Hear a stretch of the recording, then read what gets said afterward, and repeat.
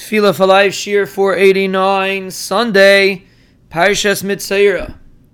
We are discussing the bris that the Rebbeinu Shalom made with Klal Yisroel. According to one pshat, it's referring to the Torah.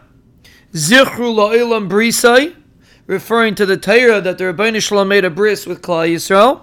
And the other pshat, even though it's a different pshat, but conceptually it's the same as the first pshat, it's referring to the bris that the Rebbeinu Shalom made with Avram Avinu.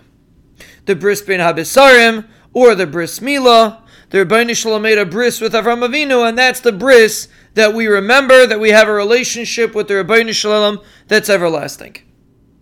And on that note, we say the next pasuk. Asher karas es Avraham ushvuasei liyitzchak. The bris that the Rebbeinu Shalom cut with Avram, and the shvua that he made with Yitzchak. And even according to the pshat that we are referring to Torah over here, and that bris was not with Avram Avinu, but the Mefarshim explain that the bris of Avram Avinu, which we're going to explain soon, which is the bris that the Rebbeinu Shalom is going to give him Eretz Yisroel, the purpose of that bris was because of Torah. So really, according to the first pshat, this bris is referring to Torah. Zichru la'olam brisai is Torah. And the Rebbeinu Shalom was kairis, a bris with Avram. The Rebbeinu Shalom made a covenant with Avram to give him Eretz Yisroel because of the Torah that Klal Yisroel is going to accept. And that's why in Birchas Hamazon, in the second bracha, when we talk about Eretz Yisroel, we mention Torah, and we also mention bris Milah, because both of those brisim were the reasons why the Rebbeinu Shalom gave Eretz Yisroel to Klal Yisroel, started with Avram Avinu, but ultimately to Klal Yisroel.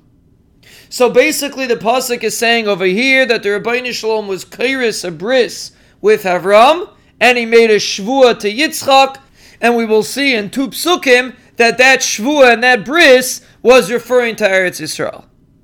So basically, if we are talking about Torah, Torah is the reason why Klal Yisroel was Zoichet Eretz Yisroel, and the Rebbeinu Shalom was kairis, a bris with Avram Avinu because of our connection to Torah. If it's referring to the bris that the Rebbeinu Shalom made with Avram Avinu by the bris ben Habesarim or by the bris Milah, so then the pasuk flows beautifully. The original bris was a bris with Avram Avinu, and then we continue and we explain that the bris was karas with Avram, and the shvua was extended to Yitzchak.